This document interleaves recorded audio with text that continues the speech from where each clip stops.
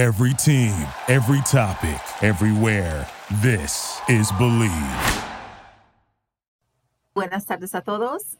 Bienvenidos a Prevención 365 de AADAP. La prevención es todos los días y en todos los sentidos.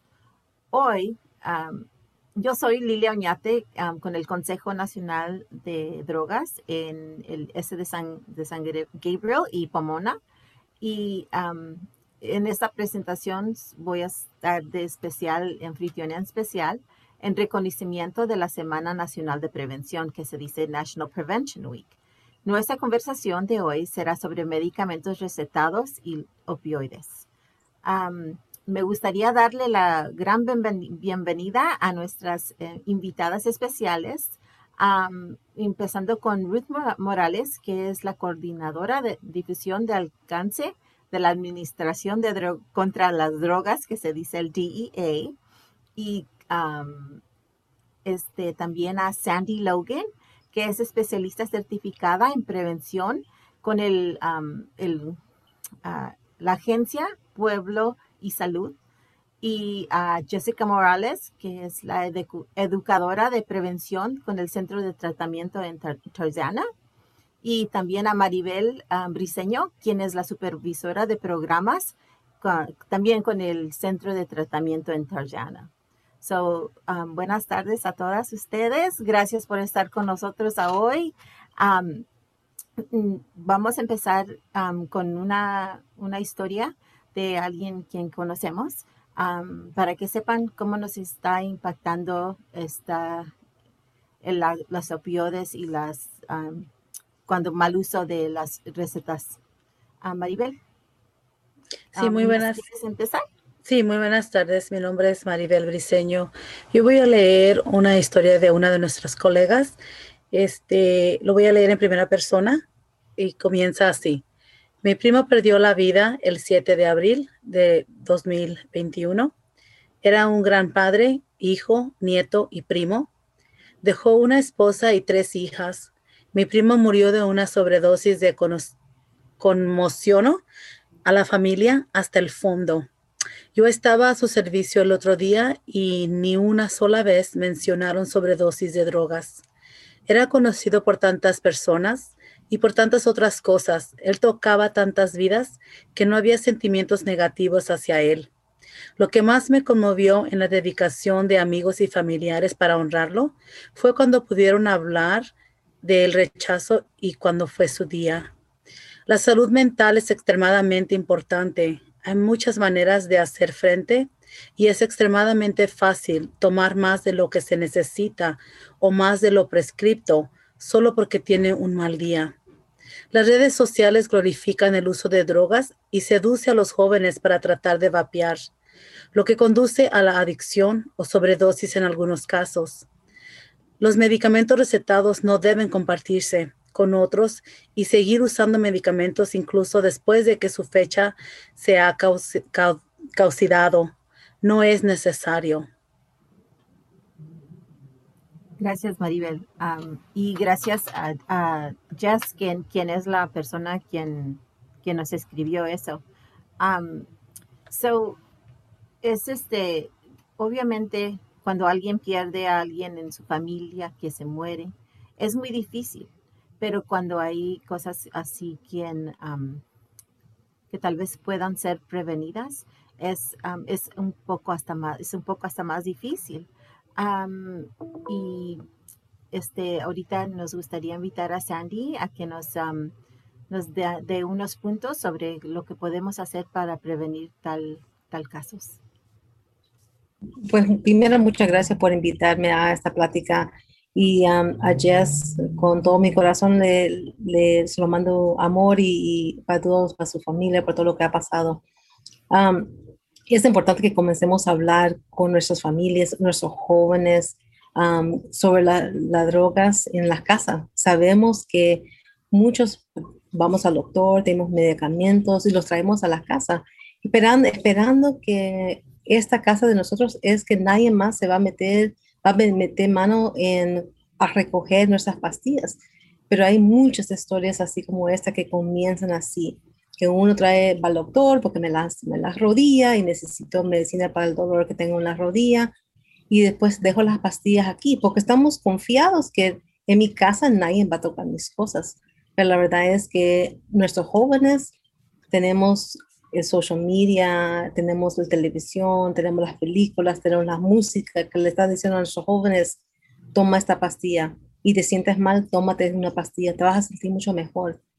Eso comienza la plática de comenzar a hablar con esos jóvenes que el medicamento es para un problema que tenemos específico, no para algo porque sentimos mal y queremos a borrar ese dolor que tenemos en nuestro corazón por ese momento, ¿verdad? Eso por eso estamos hablando hoy sobre quitando las pastillas de la casa, el medicamento, las drogas, todo lo que sea, guárdalo abajo de llave y ya no lo necesitas de cambiar la receta para algo más, ve a desecharlas a un lugar seguro, como un CVS, un Walgreens. Hay muchos eventos y lugares que pueden uno ir a deshacerse de esa medicina. Ujú. Maribel, te pregunto, tú tienes mucho tiempo trabajando en previniendo drogas y el abuso. ¿Qué has visto tú recientemente que es algo que tenemos que cuidarnos de? Sí, Lili, muchas gracias. De nuevo, gracias a todos por estar aquí, por habernos invitado. Sí, yo tengo más de 12 años trabajando en esta disciplina de prevención. Yo comencé a trabajar en los 90 en la prevención de sustancias y específicamente trabajando en esta disciplina. Los últimos 12 años han sido en un programa y un contrato muy específico que es con el condado de Los Ángeles. Lo que yo he notado en varias de las comunidades en las que yo he trabajado, porque he trabajado en muchos lugares por el área de Los Ángeles, solo basado en los años de experiencia que tengo trabajando, he notado que en muchas de nuestras comunidades estos temas no se tocan, no se hablan, son temas que son muy oscuros y para nosotros tenemos que tratar de cambiar eso, porque al igual como son temas muy oscuros, es donde las personas no saben a dónde buscar ayuda. Incluso con nuestros adolescentes, eso es una de las cosas que no saben si nosotros como padres o como personas en la comunidad sabemos a dónde dirigirlos. Por eso es muchas de las veces que no se pide la ayuda. Lo que también he visto durante mis años de trabajar en esta disciplina es que nuestras comunidades todas tienen problemas similares cuando estamos hablando sobre las adicciones que hay y las sustancias que son más usadas, no solamente con nuestros adolescentes, sino también con nuestros adultos. Incluso nuestros adultos somos un poco más que queremos tener todo el control de nuestro medicamento y si lo necesitamos tal vez para otro día, lo guardamos. Y no nos ponemos a pensar que puede ser algo muy, muy doloroso por una muerte de algún sobredosis, de que nuestros niños pequeños los encuentren y que no noten la diferencia entre un dulce o una pastilla que les podría quitar la vida. He visto muchísimas cosas y cada comunidad es diferente, sí, pero tenemos muchas cosas similares en muchas de nuestras comunidades, incluyendo nuestras comunidades donde tenemos más población hispana y de habla español. Eso tiene tal vez mucho que ver con la cultura, ¿verdad? Porque hemos visto que mucha gente, bueno, en mi familia hemos visto que hay gente que no tiene acceso necesariamente a los medicamentos aquí en el país de Estados Unidos y van a México, van de otros lugares a recoger sus medicamentos. ¿Qué nos pueden ofrecer sobre cuando la gente está haciendo eso? ¿Qué aviso nos pueden dar? Es muy interesante que digas eso, Lili, porque honestamente yo he pasado por algo así personal. Incluso mi abuela, ella va a México y porque el doctor que vio hace sabe cuántos años le recetó unas pastillas, ella sigue tomando esas pastillas. Ya no se recuerda ni por qué se las está tomando, ni sabe si le ayudan o no le ayudan, pero ella se las sigue tomando. Y cuando ella viene para aquí a los Estados Unidos, cuando ella vino a los Estados Unidos, no quería cambiar de sus pastillas. Incluso la teníamos que llevar a México para que siguiera con sus mismas pastillas porque ella no quería cambiar. Entonces, en nuestra cultura tiene mucho que ver con lo que nosotros platicamos, con los recursos que tenemos. ah, Incluso los adolescentes, si nuestros padres, incluso nosotros, si nosotros como profesionales no sabemos de todos los recursos que hay muchísimos, es am, ¿cómo se dice? Como muy Un mal triste. servicio, es un mal servicio. Sí, sí, pero también es triste saber que no sabemos a dónde voltear para buscar servicios. Sí. Ajá. Sandy, ¿tenías algo que nos querías compartir?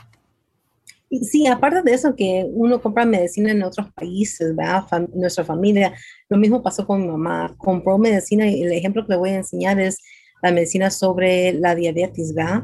So ella la compró, viene a Nueva York, tiene familia ahí, tiene un doctor allí, ese doctor le da medicina, después de ahí se va para El Salvador, se le acabó la medicina que tenían de Nueva York, fue a El Salvador, cualquier otro doctor ahí que estaba ahí, le dio otra medicina y después regresa a Los Ángeles y estamos así, con tres personas viendo el misma persona, el mismo problema, pero también el otro problema que tenemos es que cada doctor tiene su medicamento y lo comienza a cambiar. Su cuerpo no está acostumbrado a toda la medicina, especialmente que medicina que está hecha en otro país es muy diferente que la medicina que tenemos aquí. Y a veces nuestras familias lo hacen porque no tenemos suficiente dinero para comprar la medicina aquí porque está demasiado cara. So, se le hace más fácil a ella comprar en El Salvador 30, $40. Le da por 3, 4 meses la insulina que ella necesita. Y aquí en los Estados le cobra casi $200, $300 al mes por la misma medicina. No es la misma medicina, pero algo similar. Pero su cuerpo no se ajusta. So, eso es algo más que la comunidad tiene que saber, que el cuerpo va a ser muy diferente y también que tenemos que mantener el mantenimiento con un doctor solamente, no un doctor en cada lugar que uno va. ¿Tienen recomendaciones sobre qué recomendaciones o preguntas básicas que algún paciente puede hacerle a su doctor sobre sus medicamentos? Una de las cosas que yo le digo a muchas familias que es importante que usted hable con su familia o un amigo que usted le tiene confianza y que usted, esa persona, entre al cuarto con usted cuando va a ver el doctor. Porque en ese momento le están diciendo a uno que algo hay malo con su cuerpo y no entendemos, no oímos todo lo que nos están diciendo. So, es importante tener a alguien con nosotros que tenemos con confianza, que pueden oír algo que a nosotros nos pasó. Otra cosa es de hablar con su doctor. Usted tiene el derecho y el doctor que usted vaya a ver no le contesta sus preguntas, busque otro doctor. Tenga una, dos, tres opiniones del mismo problema y usted decide con quién va a quedarse con ese doctor, ¿verdad? Y aparte de eso, una cosa más es no queremos tener confianza con el doctor Google, ¿verdad? Todos nos ponemos en el teléfono, rapidito en el Google dice esto y yo voy a morir porque ya, no, Sí, tenemos sí. que entender, tenemos que ¿Cuántas ver. veces yo no ya me he muerto? Ajá. Pues claro, uno ya comienza una vez, dice, no, ya, el Google dijo esto y esta medicina no es buena, pero tenemos que ver todo el paquete completamente, cómo es su salud, cómo es su historia, cómo usted se mantiene y el servicio que el doctor que le está dando a usted. Es muy importante. Y no asustarse, queremos saber un poquito de la información de todo lo que está pasando, pero no para que se asusten, ¿ok? Si aparte de eso, una cosa, cuando uno tiene un problema médico, a veces es más de un doctor que usted está viendo. So, puede tener su doctor general y después un doctor que es un especialista. Y a veces ellos se hablan, pero a veces toma un poquito tiempo para que ellos hablen. So, usted tiene que hablar con ellos y que estén los dos en la misma página para poder ayudarse a usted. Pero aparte de eso, le digo yo a muchas familias que vayan a una farmacia solamente, para que esa farmacista puede decidir usted, mira, Sandy, a ti te dio esta medicina, pero no es buena con esta medicina. Por favor, ahorita voy a llamar al doctor y de explicarle que eso es un daño para usted. y después ellos ese momento le pueden salvar la vida a usted. Yo lo voy a decir, yo soy alérgica a la penicilina y a mí me dio un doctor un medicamento que tenía penicilina y no fue por mi farmacista, había tenido una reacción muy mala para mí. So, eso fue ese doctor lo escribió sin pensar. So, vamos a Sandy, aquí está su medicina y adiós. Pero mira lo que pasó y no había sido por el farmacista, algo malo me podía haber pasado, porque soy muy alérgica a eso. So, es importante que nos quedemos con una farmacista, que preguntamos sobre las preguntas que tenemos y hablen con su doctor, no le tengan miedo. Ellos trabajan para usted, no usted para ellos. Sí, también lo que pienso es que es muy importante que tener alguien que vaya con usted, obviamente, pero también si es posible que haya alguien que su proveedor que hable el español Lenguaje. o cualquier lenguaje, exactamente. Eso es muy importante porque en veces yo creo que hay unos que es difícil cuando uno está, bueno, obviamente preocupado, pero también no sabiendo el idioma muy bien. Así Y como, es muy importante eso porque también uno trae su hijo o su hija que entran a sentarse con ustedes, también ellos están oyendo una parte y no puede ser que le está haciendo completamente la historia. Usted, no porque le quieren esconder la historia o lo que está diciendo el doctor, pero algo se les pasó y no se dieron cuenta a decirle a eso al paciente. Lili, quisiera agregar un poquito. Una de las cosas también que suceden, Sandy tiene muy buen punto.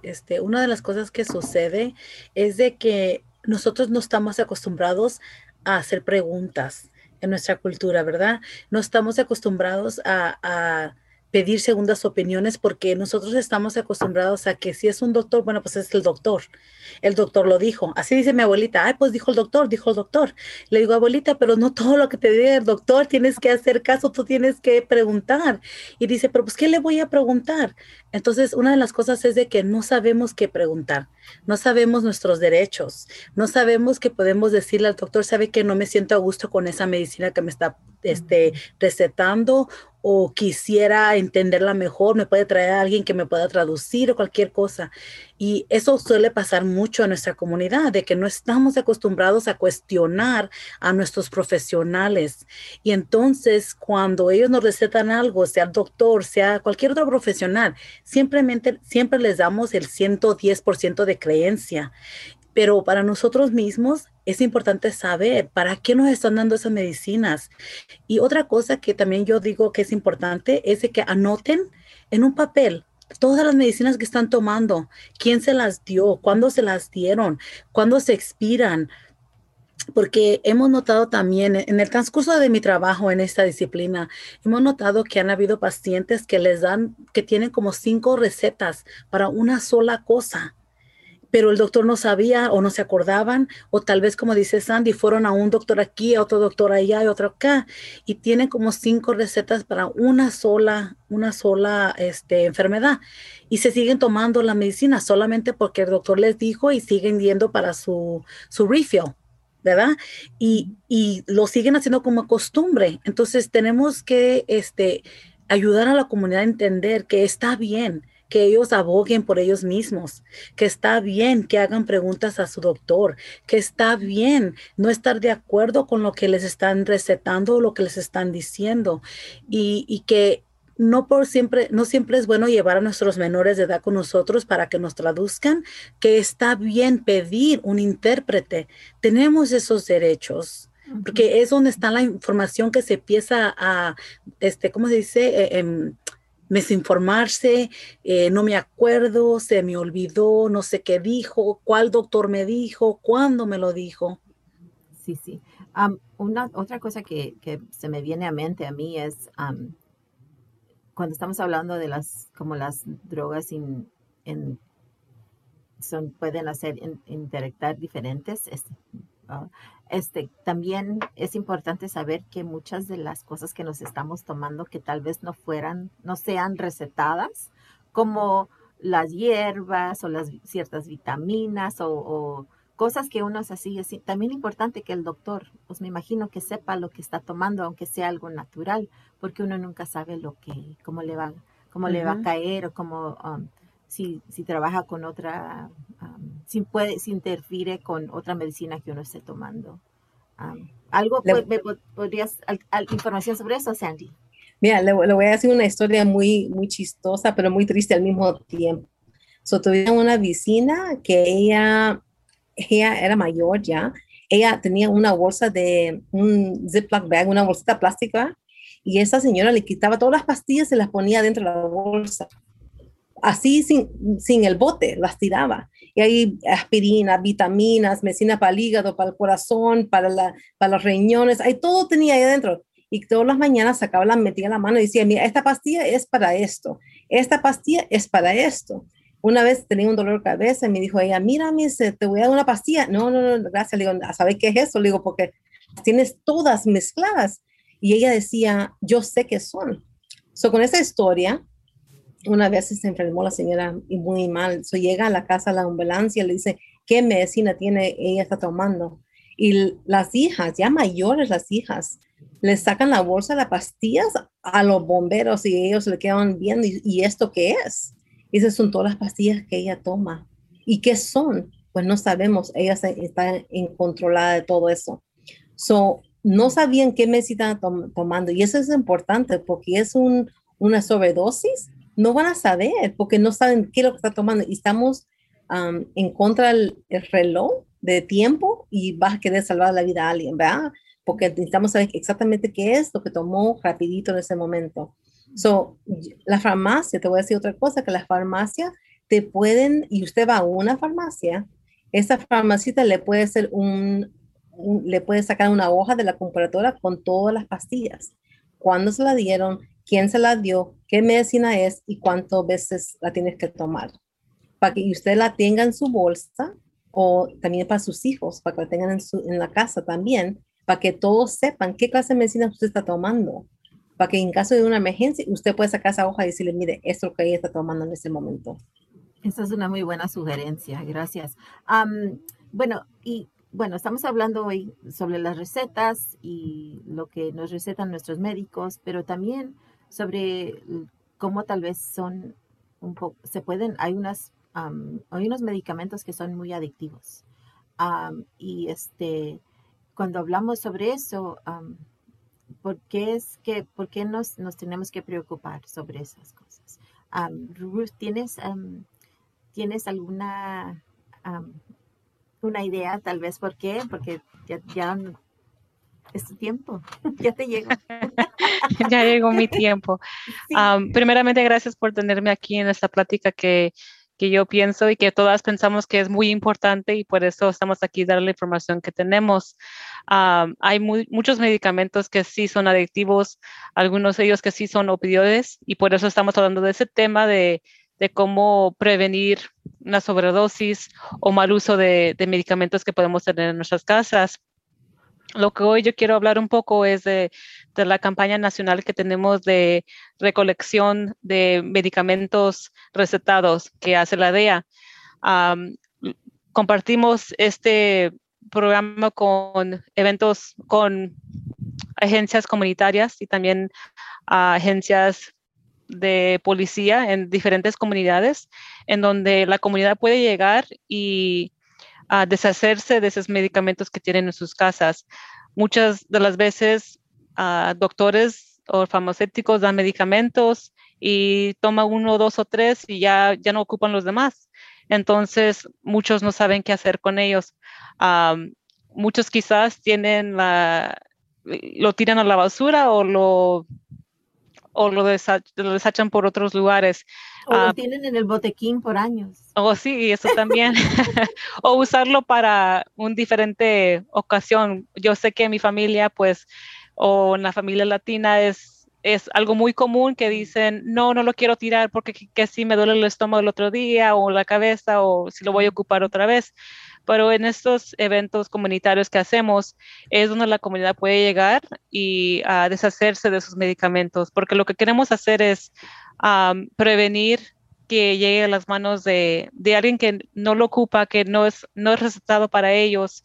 Y, y es un lugar seguro, no es un lugar donde preguntamos datos, nombres, nada de eso.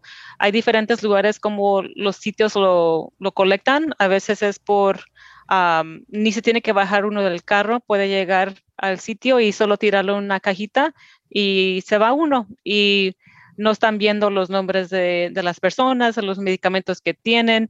Es algo fácil y muy seguro de cómo deshacerse de los medicamentos.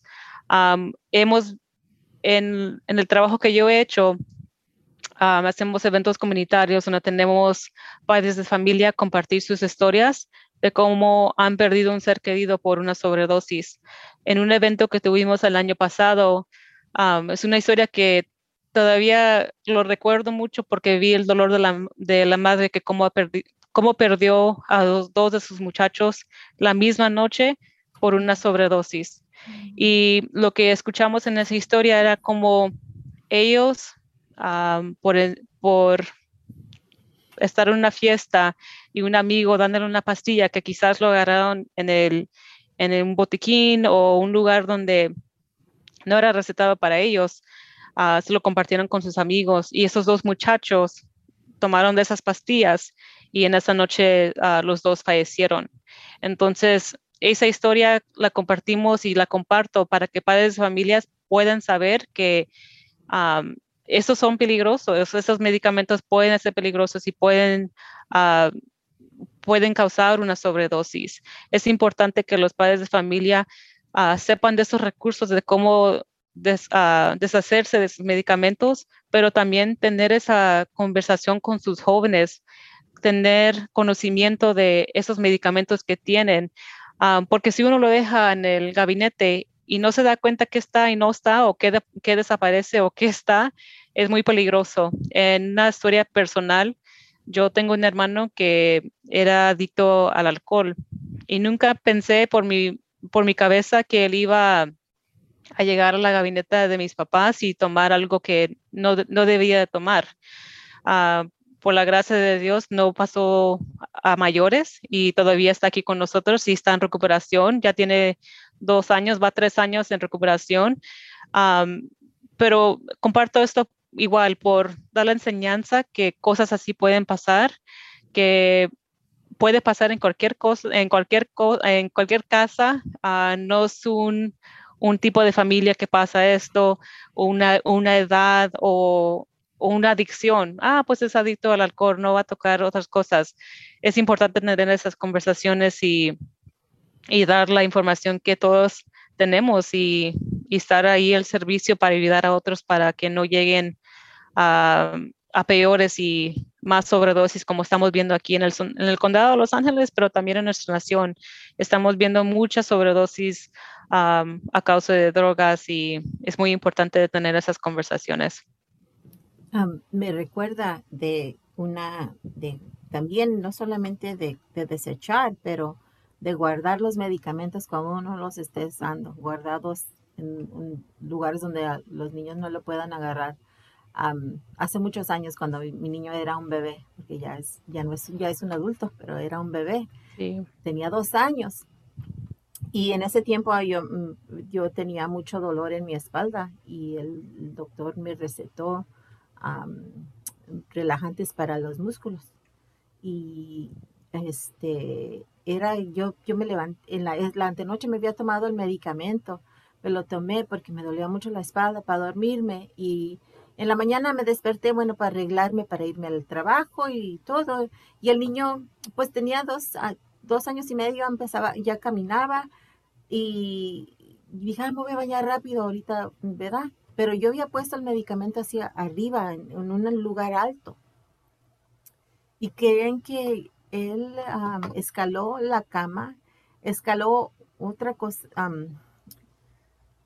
Le gustaba escalar. Cuando estaba chiquito se la pasaba tratando de escalar cualquier cosa que pudiera.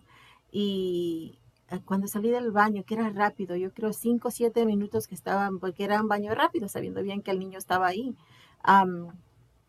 con la puerta abierta, lo vi sentado en el piso, con los medicamentos en el piso y la tapadera desafortunadamente él se había tomado 2 de las pastillas del músculo relajante y lo tuve que llevar a la emergencia y me lo internaron por casi por 3 días, porque pues no lo guardé el medicamento y eso fue algo que tuve que aprender,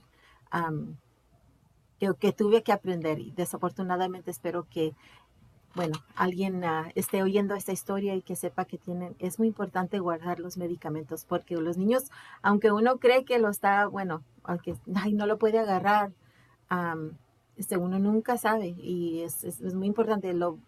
Gracias a Dios es que no le pasó nada gran, pero sí, su corazoncito se empezó Sí. ajá, pero ya está bien. No pasó nada mal de eso, pero de todos modos era algo muy, muy feo y muy, con mucho miedo y que nunca quiero que le vaya a pasar a nadie más. Sí. Importante. Ujú. Lo que dice Ruth es muy importante, no solamente por su profesión, porque ella, como ha mencionado, trabaja para la DEA, ¿verdad? Pero tu historia, Ruth, es una historia y la tuya, Lily, también es una historia que escuchamos, pero es muy como escondida.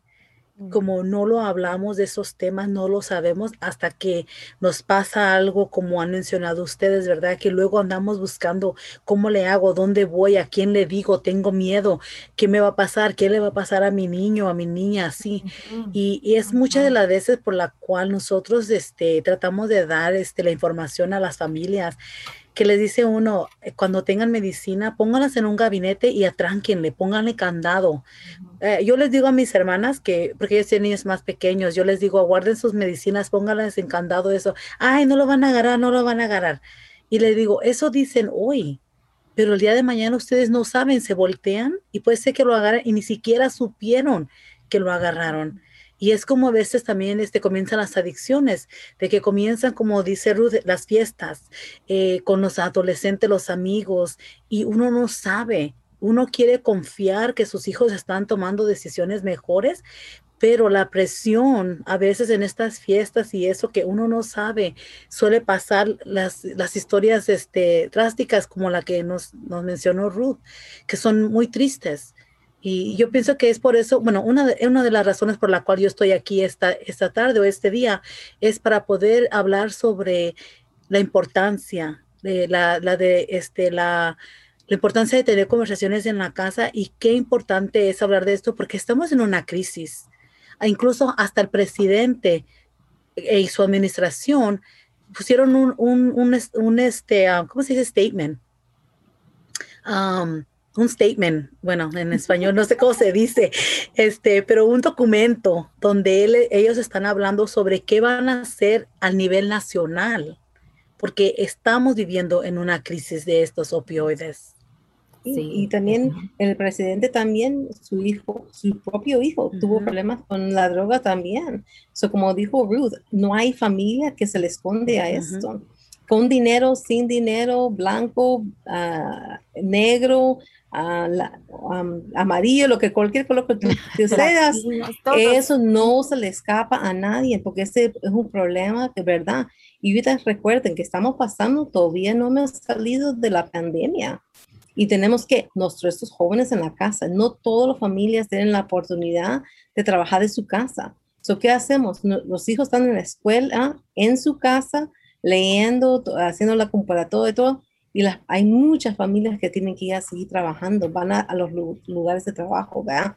Las tiendas de comida, a donde sea que van a ir a los restaurantes, lo que sea y que dejan sus hijos en la casa ahí cuidaditos pensando que ellos están bien. Pero usted no ha ponido llave bajo la medicina. Primero, no ha sacado la medicina de la casa. Segundo, que no le ha puesto llave. Usted tiene el peligro que su hijo tome esa pastilla. ¿Por qué? Porque están estresados.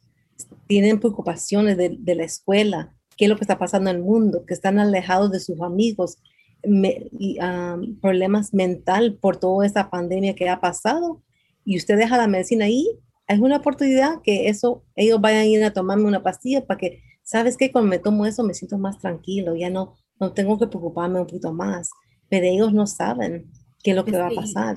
y eso tiene mucho que ver con, pues bueno, con con la música que se oye y con lo que están viendo También. en las televisiones. Aunque nosotros tal vez creamos que nadie les está diciendo así, la música habla sobre esto, está hablando sobre las opioides, está hablando sobre otras cosas que son muy adictivas para todos, pero especialmente para los adolescentes. Sí. Ruth, tengo una pregunta para ti. Am, este, estábamos leyendo que recientemente un médico de la oficina de examinador en Los Ángeles dice que la mayoría de las sobredosis de opioides son accidentales, pero mucho tiene que ver con el fentanilo. ¿Nos puedes explicar un poco sobre qué es el fentanilo? Sí, ahorita lo que estamos viendo es mucho el fentanilo en lo que está causando la sobredosis. El fentanilo quiero explicar que sí hay dos formas de fentanilo. Hay uno que es recetado por un médico, que sí es para dolores crónicos, para alguien quizás que tenga cáncer, que de verdad necesita un parche que le ponen de fentanilo, porque es 50 hasta 100 más fuerte, que es casi como la morfina, similar a la morfina. Pero lo que estamos viendo que está causando la sobredosis en nuestros jóvenes y en nuestras comunidades es fentanilo que ah, cent- es ¿cómo se dice? ¿Sintético? Sintético. Muchas gracias. Eso no es creado, no es hecho por farmacéuticos, no es para científicos que saben cómo mezclar los químicos. Es algo que lo que estamos viendo también es qué fácil es agarrar estas pastillas. Lo que están haciendo muchos los carteles es agarrando el fentanilo y haciéndolo en formas de pastillas. Agarran unas máquinas que los imprime y parecen como el medicamento oxicodona. Y hay jóvenes que están pidiendo estos medicamentos oxicodona y no saben que tienen fentanilo. Entonces lo consumen y es muy fatal. Es algo que puede causar una sobredosis en minutos. Y eso es lo que estamos viendo mucho ahorita. Entonces, eso es algo que la DEA está haciendo, eventos comunitarios o alertas a los padres de familia para que sepan que hay esas drogas que muchos jóvenes están experimentando porque quizás están curiosos a saber qué es o tienen, como dice Sandy, saludes mentales o quizás están deprimidos. Hay diferentes formas o razones por qué los jóvenes experimentan con drogas, pero lo que estamos tratando de hacer con este problema tan grande que estamos viendo en nuestra nación es dar información a los padres de familia que eso está pasando y está causando mucho de las muertes de nuestros jóvenes y nuestros adultos también en nuestras comunidades. Ujú, sí. Am, y ¿hay algo que se puede hacer para prevenir la sobredosis de los opioides? Porque hemos oído de ciertos medicamentos que tal vez puedan ayudar. Sí, Am, yo sé que Sandy quizás va a tomar ese tema, pero personalmente yo diría que padres de familia tengan una conversación honesta con sus hijos, tener una comunicación y relación abierta donde los jóvenes puedan sentirse que ellos pueden platicar con los padres de lo que sea que ellos estén pasando. Y en esa etapa de 12 a 16 o hasta más mayor, hay muchos cambios, especialmente como dice Sandy, con la pandemia que está pasando, que todos estamos encerrados en nuestras casas, hasta haciendo estos proyectos, todos estamos trabajando en diferentes lugares.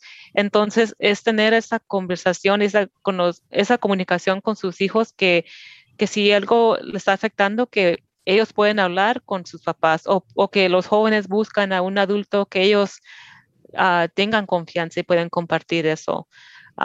Yo creo que ese es el permiso, el inicio a comenzar de cómo hacer prevención, especialmente con algo tan fuerte que estamos viendo en nuestra nación. Ruth, eso es muy importante porque tenemos que tener esa plática. Yo mira, yo trabajo para drogas y alcohol y tenemos que hacer todas esas cosas y yo odio hablar de esto, pero la verdad es que le tengo miedo, pero la verdad es que no, y no lo hago yo, ¿quién lo va a hacer? Y eso como madre, se lo digo yo, como yo hablo con mis hijas y eso es más fácil hablar con alguien que es un extraño, ¿verdad? Porque no uno está conectado, pero uno como madre y padre tiene que decirle a sus hijos, tiene que hablar de esa plática y le tengo miedo a esa plática, pero no lo hago yo, van a estar los amiguitos, la música, la televisión, diciéndole que sí, eso está bien y que tu mamá y papá están locos, ¿verdad? So yo le voy a decir un ejemplo, cuando yo hablo con mis hijas, una de mis hijas no habla mucho, solo lo que yo hago, me hago la loca, estoy limpiando. Hey, ¿qué pasó hoy? ¿Qué es esto? ¿Qué pasó con esto? No entiendo lo que pasó aquí. Porque le doy la cara, ella se da cuenta que estoy enojada o que ya estoy nerviosa de algo. Y me hago la loca limpiando, ella sigue hablando. Una cosa que nuestros padres tienen que hacer es oír lo que están diciendo nuestros jóvenes, darle la oportunidad que ellos hablen. Con nosotros nos da miedo, no estamos enojados, porque tenemos miedo que algo le pase a ellos, pero no dejamos que ellos hablen, ellos no van a tener la confianza para hablar con uno. Y también te ayuda a ti, Sandy, haciendo algo más, limpiando por aquí, escuchando para que no te sientas... No, que te ayude mientras. Sí, me ayuda mucho. No tener que hacerlo uno todo.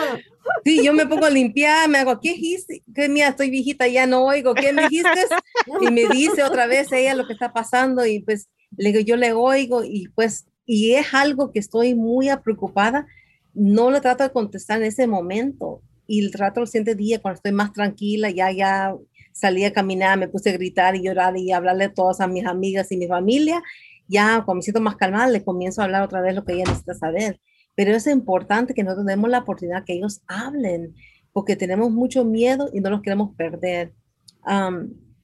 Una cosa más sobre la sobredosis, toda familia que trae medicina a su casa, que es un opioide, Las opioides. Opioides, es importante que usted traiga la medicina que se llama naloxone. Y no es que así que en su casa usted tiene una persona que es adicto. Es el problema de usted tiene esa pastilla en su casa, usted tiene que traer el naloxone también. Es súper importante porque eso puede ser mi abuelita que se le olvidó y tomó 2, 3 pastillas porque se le olvidan las cosas y saben, no me la tomé. O mi joven que puede ser que comienza, voy a tomar 1, 2 pastillas a ver para sentirme mejor. El naloxone, usted puede hablar con su doctor, usted puede hablar con su farmacista y habla con su doctor, usted le puede explicar lo que está pasando y ellos van a decir que está bien. Después de esto, usted puede hablar con su farmacista. Su farmacista no necesita receta de su doctor. Usted puede entrar y puede le puede pagar en efectivo, le puede decir no tengo aseguranza o sí tengo aseguranza, le puede dar efectivo y ellos le pueden dar una receta. Ellos le van a preguntar unas cuantas preguntas y usted se trae esa medicina. Esa medicina es buena por 1 año, ¿ok? Esta medicina es para la nariz, ¿ok? La persona, usted ve que está helado, está bien pálido, apenas está respirando. Lo primero que usted hace, le da la medicina, se pone la medicina por la nariz como un spray que se pone en la nariz de un lado. Nasal. Está acostada la persona, se la pone en la nariz, a ese momento usted llama al 911, le llama, le dice que lo está pasando, deje la puerta abierta para que ellos entren en ese momento, a los 2, 3 minutos usted puede ponerle otra medicina y esa persona no está despertándose y se la pone al otro lado de la nariz. Cada receta viene con 2 medicinas de 5 miligramos para que usted tenga en su casa. Esa medicina dura 1 año. No duele tenerlo en su casa. Hable con sus amigos, su familia, que ellos también los tengan, porque es importante que ustedes tengan eso para salvar la vida a alguien. El naloxone es para prevenir la sobredosis o de solamente los opioides. ¿Tiene algún otro tipo de uso? ¿O se puede usar para sobredosis de cualquier cosa? Solamente del opioides. Y también hay uno que uno se puede inyectar, pero cuesta un poquito más hacerlo, pero es más barato comprarlo. So depende como, esta receta cuesta como $80, $90, pero una vez usted le puede salvar la vida. Y también muchos de las organizaciones del condado están dando este medicamento gratis a cualquier persona que tome, Sí, que la necesite. ¿Es correcto? yo iba a mencionar eso, Lili, Ujú. porque hay muchas organizaciones y vamos a lo que hemos dicho, ¿verdad? No sabemos cuáles son los recursos que tenemos en nuestras comunidades. Incluso el naloxone siempre lo dan con un entrenamiento y lo que menciona Nancy, Sandy es muy importante y es algo que en realidad puede salvar la vida de alguna persona, o sea que el naloxone reversa una sobredosis y no le hace efecto a las personas si no han usado ninguna opioides, este, y no le hace efecto, o sea, no le causa ningún efecto a la persona, solamente les ayuda si en dado caso que si es una sobredosis. Y muchas agencias de la comunidad lo tienen y les dan ese entrenamiento y les dan el nasal, que es el naloxone, y es una forma nasal, como estaba explicando Sandy, es bien fácil para usar. Incluso nosotros también, acá, muchas de las agencias que tienen servicios de tratamiento, los pueden también dar eso a los clientes. Incluso nosotros la damos y tenemos esa conversación individualmente con nuestros clientes.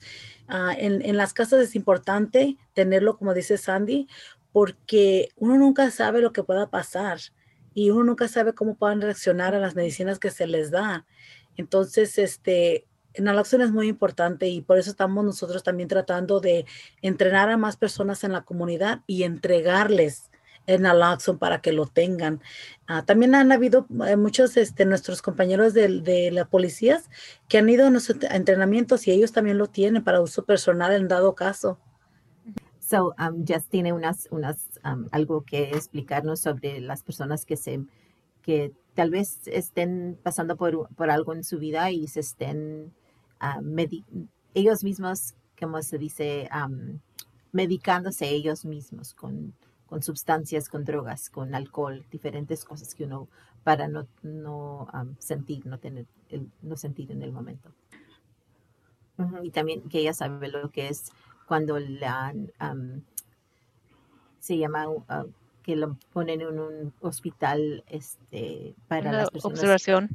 Ajá, sí. Es muy importante lo que está diciendo Jess, porque es importante que sepamos que todos pasamos por algo, pero en veces creemos que no podemos pedir ayuda. Y es importante saber que nunca es tarde para pedir ayuda. Siempre podemos pedir ayuda y agarrar la ayuda que necesitamos. No, solamente es lo que ya se está diciendo, es muy importante. Tenemos la oportunidad y no nos sentimos bien. Algo está pasando con nosotros, especialmente ahorita con la pandemia. Hay muchos servicios mentales que uno puede llamar y decirle que necesito ayuda con algo. Y alguien necesita algo, por favor, llamen al 211 y dígales, yo necesito ayuda con mentalmente, necesito ayuda con comida, lo que sea que ustedes necesitan. Ahí están los servicios para ayudarles a unos y tienen una emergencia. Es importante que la gente no se lastimen tomando medicina que no es de ellas, tomando medicina, pastillas o drogas que están usando en la calle o lastimarse ellos mismos, ¿verdad? Sí. So, por favor, llamen a 211 y ellos se le pueden conectar con alguien con servicios mentales ahorita. Y también lo que podemos hacer, Lilia, es todos nuestros eventos, todas nuestras organizaciones tenemos recursos que podemos ofrecer a las personas que están escuchando nuestro mensaje hoy. Podemos escribirlo para que ellos puedan buscar esos recursos. Yo sé que también la página de la DEA tiene recursos para los papás, que cómo pueden hablar de alcohol y drogas con sus hijos y también conocer y aprender más de las drogas que quizás jóvenes sí están experimentando o solo para saber más de ese tema. Y los que están, las drogas populares, porque cada generación tiene pues bueno, tiene cosas que prefieren, ¿verdad? O que empiezan a usar que tal vez nosotros no sepamos. Sí. Es importante saber eso, qué son las trends o las tendencias del momento. Quisiera Hey. agregar que el condado de Los Ángeles tiene una línea de un teléfono gratuito para encontrar servicios de sustancias, Gracias. y también tienen una línea gratuita para llamar para salud mental. Ahí también les pueden ayudar a buscar esos recursos. El condado de Los Ángeles tiene muchos recursos para que podamos buscar y informarnos, y tal vez no sea para nosotros hoy, pero uno nunca sabe del mañana, y tener esa información es muy importante para poder dársela a la persona que la necesite. Y yo sé, y en veces sabemos que nuestras comunidades en veces tienen miedo por varias razones. Pero es importante también saber que esos tipos de servicios no les afectan a la gente, no le afecta a la gente. Es mejor que pidan la ayuda a que no la pidan. Por favor. Bueno, estamos llegando a nuestro tiempo, pero me gustaría hacerle una pregunta a todas. Que ¿ustedes qué creen que fue la comida para llevarse de esta conversación? ¿Qué es lo más importante? ¿Qué mensaje quieren darles a nuestra comunidad? Empezamos con Ruth. Yo creo que lo más importante que quiero compartir de este tema es que si necesitan ayuda, hay ayuda. Solo es de buscar, tener el apoyo comunitario que uno necesita. Por favor, participen en programas así que puedan deshacerse de los medicamentos que ya no ocupan o ya no necesitan. Todas las informaciones están en la página de la DEA, pero ánimo con la pandemia. Yo sé que es algo muy difícil, pero trabajando juntos podemos hacer el cambio en nuestras comunidades. Gracias, Ruth. Maribel o Sandy. Sandy, bueno, pues. No le tengan miedo, hablen con sus hijos, limpien las gavenetas de su casa, saquen todas las pastillas que ya no necesitan. No se preocupen del día de mañana de comprar, cómo voy a pagar esa receta, cómo voy a pagar una receta para sacar medicina otra vez. Lo más importante ahorita es cuidar su familia y las personas que entran y salen de su casa. Hablen con sus hijos, saquen toda la medicina que no necesitan en su casa, y las que tienen, guárdenla debajo de llave, no las pueden encontrar nadie. Y hable con todos, que una cosa que hacemos en las familias latinas: mira, usted tiene lo mismo que yo tengo, a mí mi doctor me dio esta pastilla, no le den pastillas, comparte, gracias, comparte su medicina con nadie, sean tacaños, queden sus consejos, no les dan a nadie más, ¿ok? Porque con eso se van a salvar muchas vidas. Sí. Maribel. Sí, y yo quisiera primero que nada decirles que, como hemos dicho durante todo ese tiempo de la conversación que hemos tenido, que hay recursos y que no tengan miedo para buscar esos recursos. La información de hoy puede salvar la vida de todos mañana, incluyendo en las mejores familias. Suele pasar una sobredosis, y lo importante es saber dónde ir a buscar la ayuda, y si no saben a dónde más, vayan con una persona de confianza, que tal vez esa persona les pueda comunicar con otras personas que sepan. Yo quiero decirle a Ruth y a Jessica que muchas gracias por haber compartido algo tan personal con nosotros, de las historias que ellas nos informaron que han pasado en sus familias, y que esas historias son muy común en nuestra cultura hispana, que queremos tratar de no seguir platicando sobre esas historias de las personas que hemos perdido, pero queremos seguir tratando de hablar de las personas que hemos podido ayudar a sobresalir de esta clase de adicción, del abuso, de la medicina recetada, porque yo también lo que he notado en que nuestra cultura, que piensan que cuando les dan una receta es mucho más segura que alguna sustancia que es ilegal, y cuando la están abusando se convierte casi en lo mismo, es un abuso y ya viene siendo algo ilegal. Y en nuestra comunidad, como hemos dicho, tenemos que comenzar las conversaciones en nuestras casas, como madres, como profesionales, como adultos, porque el día de mañana otra persona puede hacerlo por nosotros y no va a ser lo mismo, no van a poder salvar a nuestros seres queridos, nuestras personas de tercera edad. Tenemos que ayudarlos a ellos también. ¿Por qué? Porque como dijo Sandy anteriormente, se les olvida a veces si se han tomado la medicina o no, se toman más. Nuestras personas de tercera edad, como nuestros abuelos, nuestros bisabuelos, tenemos que ayudarles también, al igual que a nuestros adolescentes. Gracias. Excelente sugerencias, ideas. Les quiero dar muchas gracias por acompañarme hoy, hacer esta conversación y para que ustedes hayan dado su tiempo para tener este tipo de conversaciones. Un recurso que les quiero dar a las personas que nos están escuchando es la línea directa del abuso de sustancias. El número es el 1-844-804-7500. Otra vez ese número es el 1-844-804-7500. Y ahí es donde pueden, si alguien usted conoce que necesita ayuda con las sustancias, ese es un número que usted puede hablar para agarrar más información y ayudarle a tal persona. Bueno, muchas gracias. Por lo tanto, esto concluye nuestra conversación. Para más conversaciones, únase a nosotros en el podcast de Prevención 365, que va a estar disponible en Blega, Spotify y Apple Podcast. Encuéntrenos también en YouTube, youtube.com/AADAP, porque es importante que sepamos que la gente necesita a la gente. People need people. Gracias a todas. Thank you for listening to Believe. You can show support to your host by subscribing to the show and giving us a 5-star rating on your preferred platform. Check us out at Believe.com and search for BLEAV on YouTube.